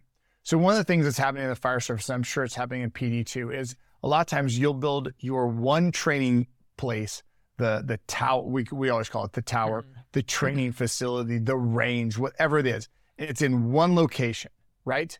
Yeah. So you pull fire engines out of 2 or 3 different areas, right? Areas that they normally cover, their first due, and you pull them into training, and now their first due is not covered, right? And other trucks are moving in between both their first due and the other first due, and so coverage is limited, right? And that's called centralized training. And one of the things we're finding about centralized training is it doesn't work as well. We're actually taking people out of their first due, and we're making longer response times. And with more call volume and more calls, we can't be pulling trucks and personnel out of their first due. We got to leave them in their first due. So how do we facilitate training? We take smaller venues like this shipping container, we drop them in their battalions. So now every battalion actually has a training facility, a small one, not maybe the full big training facility like Hayward has at their main, but they can do all the basic muscle memory work in their battalion, right? And then if they do have to pull them to a larger training, they've already been trained up. So there's less lag to get them up to speed at the bigger training event, right? It's coordinating all the battalions together, right? But here, all the battalion training is able to be done, right? So it's decentralized training. And that, to me, makes a lot more sense. And so if you're a smaller agency, right? So maybe you can only afford one shipping container, right? Mm-hmm. So you drop that shipping container, but you can call your local, and every one of these fire departments has this, because they have a local tow company, right? Because the local tow company probably brings vehicles for them to do auto extrication on, right? So that same truck that picks up that Connex box, picks up that truck and drops it on and off, those big 20-foot flatbeds, can grab a shipping container, pull it up on the back of them, and drop them off at different locations, right? So now you have something that's truly mobile, can be moved from battalion to battalion as they do training, right? So I think that was the thing that really drove me towards the shipping containers, is there's something that doesn't require a building permit. It doesn't require your motor pool, or what we call MSC, to do maintenance on it. There's no maintenance to be done on it, right? So it eliminates those 2 big pieces and allows people to buy something that they can move anywhere they want in their city for training for whatever battalion. It sounds like when you come out with those instructional videos, those guys almost be able to do the maintenance themselves. Right. No, absolutely. As they're training, it's like, hey, we're doing training. Let's just almost like you maintain like the cleanliness of the trucks with vacuuming, washing, and all that on a constant basis. And we maintain the cleanliness of our weapons. Just an added step. Hey, we just train on it. Let's clean it up real quick. This is what we got to do. We got to maybe grease and oil the hinges, do certain things to the roll doors, pack it all up nice. So, when it comes to the next training, it's good to go. Yeah. There's actually very little that maintenance-wise that needs to be done to most of our product. Usually it's just putting a little bit of oil on the hinges, making sure, depending on the agency, like how tight they want the door to fit into the jam. Because that's one of the things that, like, sometimes doors over time, they get the space between the actual door and the jam gets wider and wider, so it gets easier to get the tools in there. Yeah. So they won't reset that. So we have all the instructions on how to reset those blocks so they're nice and tight, right? So there's some very small things that they can do to make the training better, but in the big picture, most of the product will require very little maintenance. It's just basically removing all the old material from it and setting it up with new material so that the next group basically can get to work. And we've tried to make it really easy with all of it. Most of the stuff can be purchased at Home Depot, which makes it really easier on your agencies so they're not having to like call you and go, can I get your special doodad to go in here, right? Like that doesn't make any sense to me. It never did. So that was one of the reasons all the stuff that we do, we give them instructions on where to go at Home Depot and get the same stuff. It almost sounds like, not to like sell your product for you on the show, but it saves them money. You don't have to do all the soil samples, the pulling permits, then the cost of building up this grand facility. It's like maybe buy a couple or even just one box and it can do a lot. Yeah. And if it doesn't do everything, then it's probably cheaper to just buy a second box. Right. And if you need them spread all over, like you're talking in some of these battalions that are doing centralized training, it's cheaper to just put them out almost right at each station. So if a hot call comes out, they're needed, they're still within their response time versus extending. So everybody defines success very differently. Would you say forcible entry has been a successful startup for you? Yeah, absolutely. Yeah, it's successful because I have a great team. So like at the end of the day, right, when you look around the guys you're working with and you go, am I succeeding? And you see these guys growing and getting better and doing more work every day and really like taking what you thought of and creating real product out of it and growing that product. Yeah, we're successful because we're a good team and we take care of each other and we take care of our customers. And that's truly how I look at success. Numbers are never going to define us as a company. We are always going to look around and go, are these the guys that I trust to like create the next product to make sure we take care of our first responders? And this team that we've got is really cool. I mean, it's a really good team and there's some young guys in there. I mean, some really young guns and they are super motivated to see this really succeed. And that's been fantastic for me. And for me, it's a success. And I'm excited to see where we can go in the future. I think that's got me really excited right now. So it sounds definitely like you have a team that challenges you and to produce the best products, to provide the best type of training for agencies. And you guys are kind of setting this new standard. Is there any type of push or change that you guys are looking to do in the future for maybe just like firefighters or law enforcement or both as a whole in California? Or is there any change you're looking to make that may go nationwide? So there's I can't remember if it was Simon Sinek or Jim Collins. One of these guys said, what is your big, hairy, audacious goal, right? And my BHAG, or my big, hairy, audacious goal, is to build the first West Coast tactical breaching center where we could bring in law enforcement, fire, and they would not only train on our product, but we would actually have a building that had all four types of construction on all four sides and actually have live doors in it. And they would come in there and we would train them up for a day. And then we'd give them tactical assignments the next day. And they'd actually go and work on real doors in real environments where they would be stressed. But then they would get to see the techniques that they had learned pay off in an actual real door. And I think one of the things that gets missed, because if you go back 20 years ago, before there was quite so much legality and everything, you could get acquired structures pretty easily. And acquired structure, for those who don't know, it means that like if Sun Microsystems has this giant building, then they're going to destroy it or they're going to rebuild the whole thing.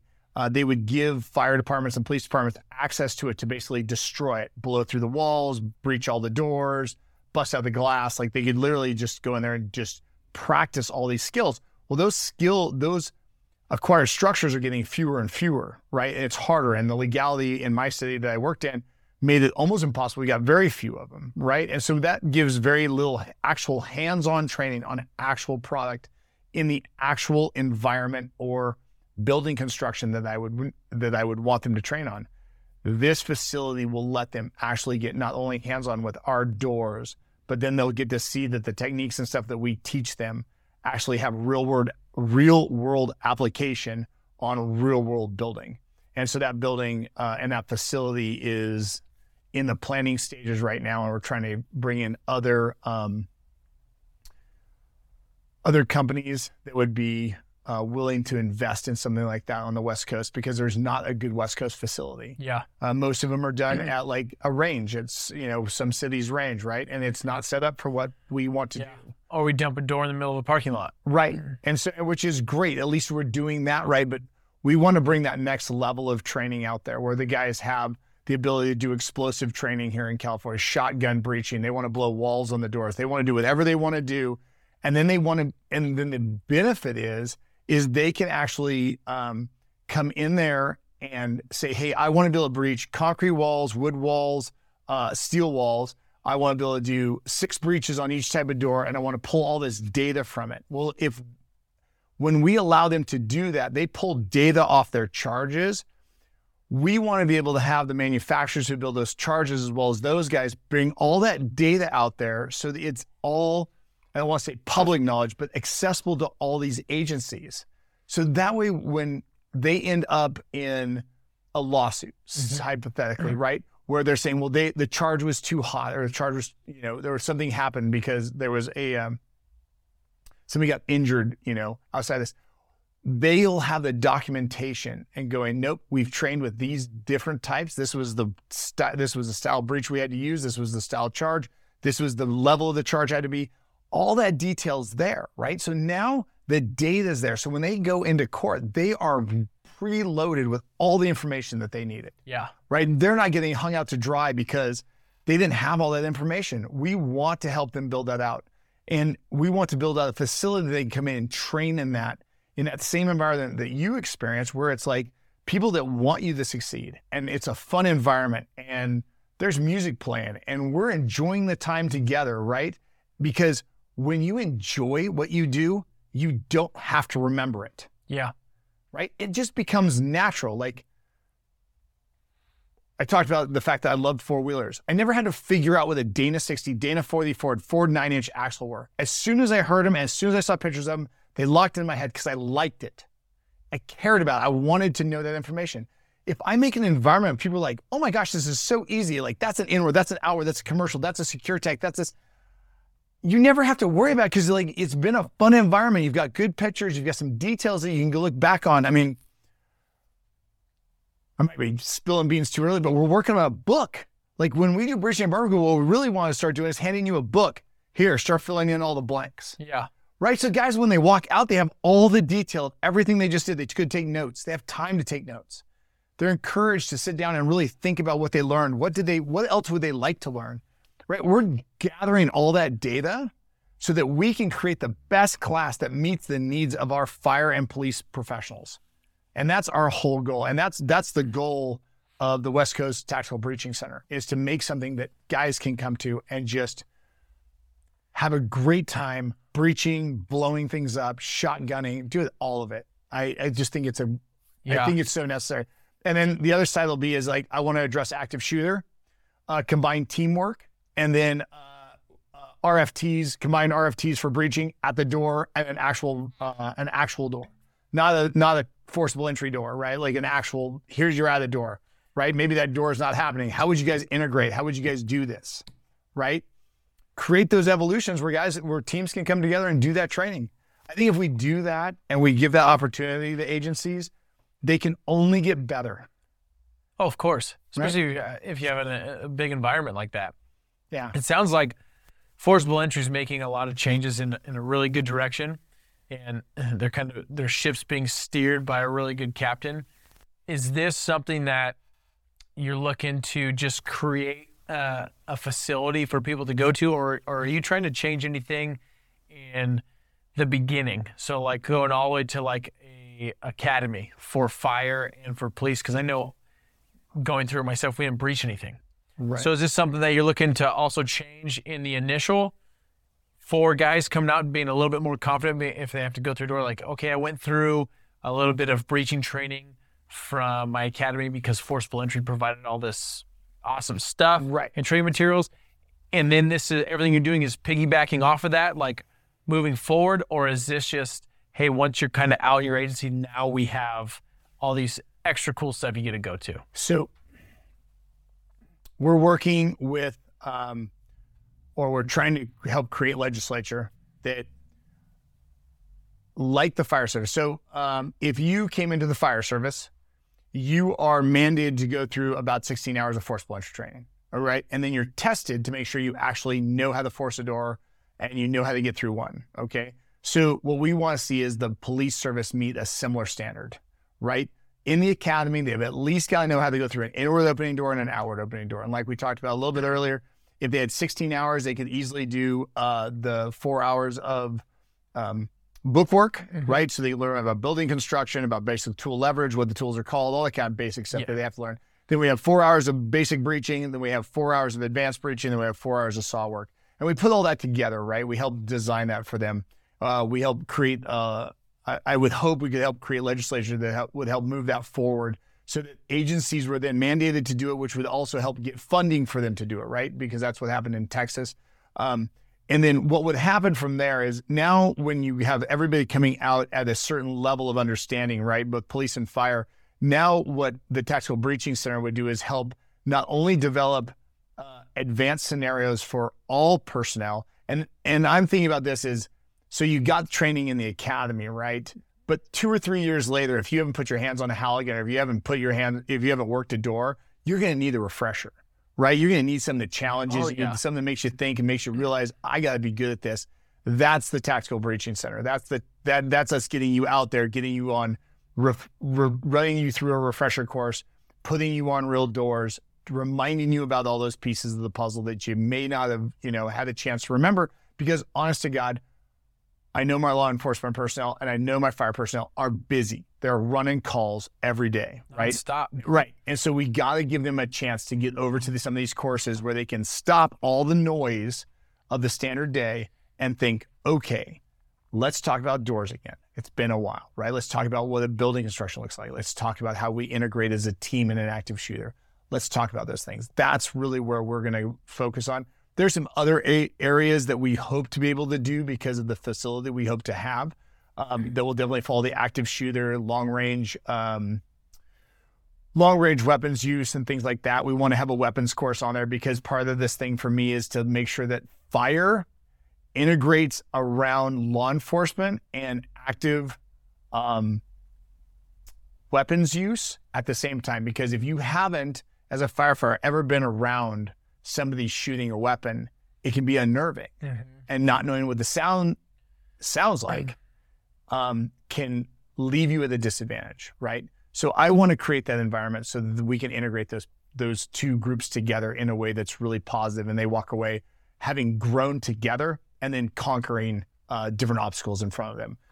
And this could include, like, we dream about like a breaching course that's basically a timed, kind of like an obstacle course, except it's a breaching course, right? And we're working with a gentleman out of South Carolina, Thomas Tardo, who runs Valkyrie Tactical, and he works with the South Carolina Tactical Association. He runs a full course like that, and so we have a door out with him, and so we're talking about what is he doing. So we're trying to gather information and data from other agencies and what they're coming up with, and then we're trying to take all that information and then create this Tactical Breaching Center, right? Like the Breaching Olympics. Yeah, exactly. So it should be really cool. And my hope is that it allows agencies to really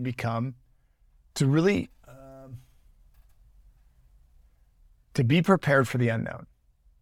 Yeah. To be prepared for what they didn't expect. It sounds like you're producing products to put them in front of any challenge they can think of. If they buy your product and they're like, hey, what if we throw an interior wall up with the door? Well, they can do that. Yeah. If they want it with, like you said, you weren't making it with breaching walls, and you had Vacville reach out and you're like, we can do that. Second story window, we can do that. Want to stack boxes on top of each other? I'm sure you could do that. Yep. You want to make staircases inside, spiral staircase? I'm sure you'll figure that out. Yeah. All kinds of stuff that you may not see, but it's the one time you do see it, you want to be ready for it. Yeah. Well, we've already written plans for a 4-box build. So 2 40-foot boxes on the bottom, 2 40-foot boxes on the top, all stacked as one big facility. And so we've already started building out the designs for that. We're working with the California Department of Corrections on that one. Wow.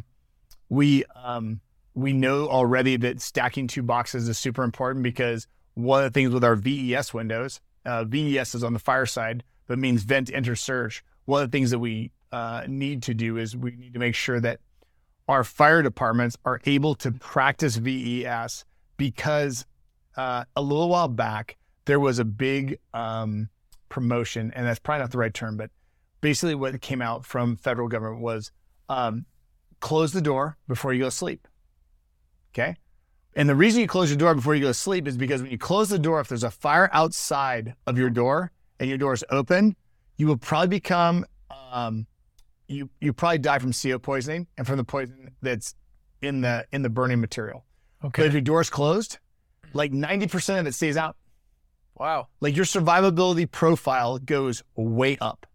So like for whatever reason, we got into this idea that we don't want to close our doors at night.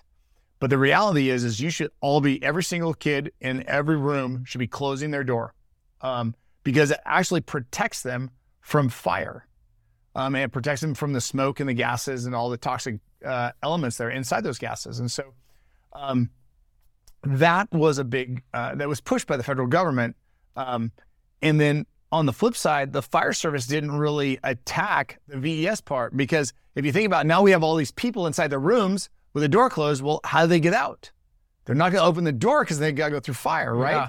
Yeah. So now, especially in an apartment complex, so you think of like a single family home on a single level, they can just jump out the window, right? Like that's not a big deal. But think about most apartment complexes, when you walk into a complex, especially on a second floor, right? You have the walkway. Well, when you generally walk into the apartment, there's a living room, kitchen kind of thing, and then the bedrooms are all in the back. Yeah. So if you have, most common place for a fire is a kitchen. So if the front of the apartment's on fire and they've shut their doors, the only way out is through the windows on the back side. And if you look at the back of an apartment, it's generally a giant flat wall with a bunch of windows above, right? So this is a VES evolution. This is the reason you put a 40-foot box on top of a 40-foot box and you put 3 VES windows. Sac City just did this. We talked through this scenario. And they're like, we've actually already set up rooms that we address as these, rooms in an apartment in our big complex. We need to get these windows. So now they can actually do the entire vent, enter, search evolution by simply putting our windows into those 3 points on their box where the 3 rooms are. Oh, nice. And so now they get to run the full evolution. And so by creating these evolutions and these pieces of the puzzle, like a window, it doesn't sound like a big deal, right? But we're addressing a federal mandate in some ways. And so we're trying to look at federal mandates as what are they trying to push us to get people to think about, right? So people are going to close their doors. Then we need to create an evolution so that the firefighters go through the window, they break the window out, they make entry into the room, they search the room, they close the door if the door's not closed, they find the victim and take the victim out the window, and they do it over and over and over again. And this is where we have to be creating bigger projects. Yeah. And I think that'll be an interesting step for us because we know that that's coming. I think that's something that we're all wrapping our heads around is that we're going to be building these bigger and bigger facilities in time. And we're excited about that. But that all moves us towards the West Coast Tactical Breaching Center too. And that's still, it seems like a big project, but it still seems like a money saver to agencies because they're not developing and paying for plans to then build a 2-story or 3-story facility apartment complex, right. Almost just mock-up apartment complex when they can just, get 2-story stacks of Conex boxes all lined up next to each other and get in there, simulate. The bedroom sizes are going to vary no matter where you go. Right. Just simulate entering, doing a search, coming back out, and then going to the next window. Absolutely. No, it's a great facility. It's a great way to utilize shipping containers and really get the most bang for your buck, right? Everybody's, especially now, right? We've got inflation going up and stuff. Everybody's trying to watch their dollars, right? So our goal is to help them be able to maximize what they've got in that budget and be able to create the best system possible so they can move their training forward, right? So we talked about training in Northern California, Southern California, setting up a training facility, and maybe legislation inside of California, potentially nationwide. is there anything you're doing that goes outside of California? At this moment, there is discussions with folks I have in Texas. I have some really good friends in Texas who have actually taken our, if you'll call it a cause, up to the White House. They've got some friends up there and they've been chatting with them. I'm waiting to kind of hear a report back if they were able to make any traction with it.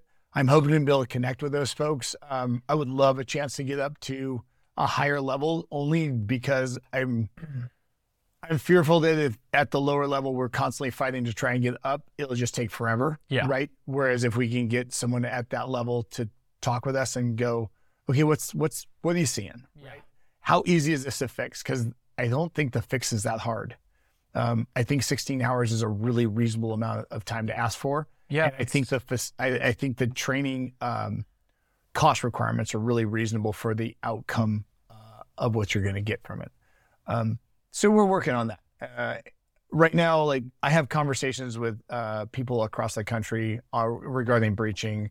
From Lawrence, Kansas, I have a guy out there that we chat all the time because he's a really good breacher and he's a law enforcement guy and he wants to know how to do it better. And we're having enough conversations that I'm probably going to fly out there just because I want to connect with this guy and make sure he's got everything he needs regarding our door system. Nice. And I can't do that all the time, but like when somebody reaches out enough and they're like engaged in that way, that's who I serve. Yeah. Right. And if you can't go, send Sticker Nick. Yeah. Well, I'm gonna make that stick for Nick, so he's always known as Sticker Nick from now. Yeah. He's not gonna like that because Nick is a marketing genius. Like he is truly like he's so far beyond stickers. It's not even funny. And I do love my sticker guy, so I'll give a little shout out to Max. Started with Nick, and now it's Max. Max at Slap Sticker. So nice. Yeah, Max is a good dude. I love that guy. But yeah, I think it'll be a challenge to get the national level to listen to us. But I think it's important that we try, right? Because if we don't try, then that doesn't have any value. Yeah. Well, so on lower level, is there any way for, besides like a firefighter or someone in law enforcement who's worked in California and has decided to leave the state, is there any way for anybody in another state to find out who you are? I know you mentioned you have a website. You said forcibleentry.com. Is that pretty much it? Is there social media? So absolutely. Thank you. So our website is forcibleentry.com. And there's a contact page there that they can contact us through if they want any information, right? Outside of that, we're on Instagram at Forcible Entry Inc., as well as Facebook at Forcible Entry Inc. We don't share a lot of training stuff. And the reason is I work with some really good law enforcement folks, and they have shown me videos of people that have basically taken techniques like are being shared on the fire sites and using them to break into people's homes. And I will not facilitate that. So that is one of the things that people probably wonder, like, well, you do all this training, but you don't put a lot of stuff up there. And the reason I don't is because I don't know who's watching it and what intentions they have behind it. Any agency that reaches out to me that is like a reasonable group of people, like trying to get better, I will be happy to send them our training library. I'm not trying to keep this stuff secret. I just don't want it to get in the wrong hands. Yeah, once they kind of either contact you through an email, through their department's email, right? Or can prove that they are who they say they are. Yeah. Share training material. Right, yeah. Makes sense to me. If you send me an email from, your personal email, I don't know who you are, right? joeblow@gmail.com doesn't work. But you come in as, your name, city of, whatever. Yeah, I get it. You're probably in the group, right? We do try and do our due diligence to make sure we're actually dealing with who we think we're dealing with. So we just don't go throughout all the information immediately. And on your website, they have access to, I'm assuming, if they're from out of state or even from within California, come set up a time to do breaching a barbecue or buy products straight from your website and talk with you about maybe specific needs they need on top of what you offer? Yeah. So anybody that reaches out to us with specific questions, Nick will initially get back to them immediately. We typically turn emails and quotes around in 24 hours. We try to meet the needs of our first responders. And then anyone that has questions, Nick usually pings me and says, hey, get in contact with these guys.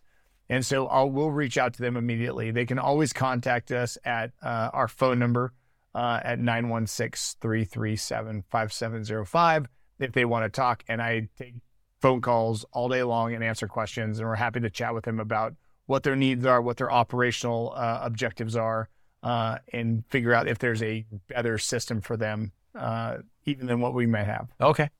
And we can add the number, the Instagram handle, website, all in the description of this video. It definitely sounds like forcible entry is a force to be reckoned with. Moving forward with, you guys just don't seem to be stopping, slowing down. It just doesn't seem to be an option that comes out of your guys' mouth. It's yes, and we will figure it out quickly to get products out to you, to get training out to you, to get things changed. So that's awesome to hear. As a guy sitting in law enforcement, seeing changes you've already made just in my skill level and the skill level I know of the guys around me, and then seeing other agencies already pick up products and talk about how they want to improve in explosive breaching or interior doors or whatever it may be, and you're able to come up with concepts on how to quickly make that happen for them within their order is kind of things you don't hear about in companies these days. It's usually just, well, this is what we make, this is what you get. And you're kind of like, well, I can make, that is what we make, but I can make that, which I think is really cool. Yeah, thank you. Our goal is to meet the needs of our first responders. If they give me a reasonable request, I will meet them at a reasonable level. And I don't see any reason why we shouldn't do that for our first responders. They are the ones who are on the front line. They're the ones who are risking their lives to save their brothers and sisters. I have zero, for you to ask me to go out there and design you something so that you can be better is not only my honor, it is my privilege. And so I take great pride in the fact that I get to work with these men and women of this country. And I will continue to try and meet the needs every single time I can, because I do what I do for them. And I want them to win. I want to bring them home. Yeah, I can see that. So, and if you stick to that, that's a super easy motto, game plan to stay behind, stick with. So that's great. I appreciate you coming out, Chuck. I appreciate the whiskey you've let me drink. Cheers to you. Cheers to all of our first responders. And thank you. Thank you, brother.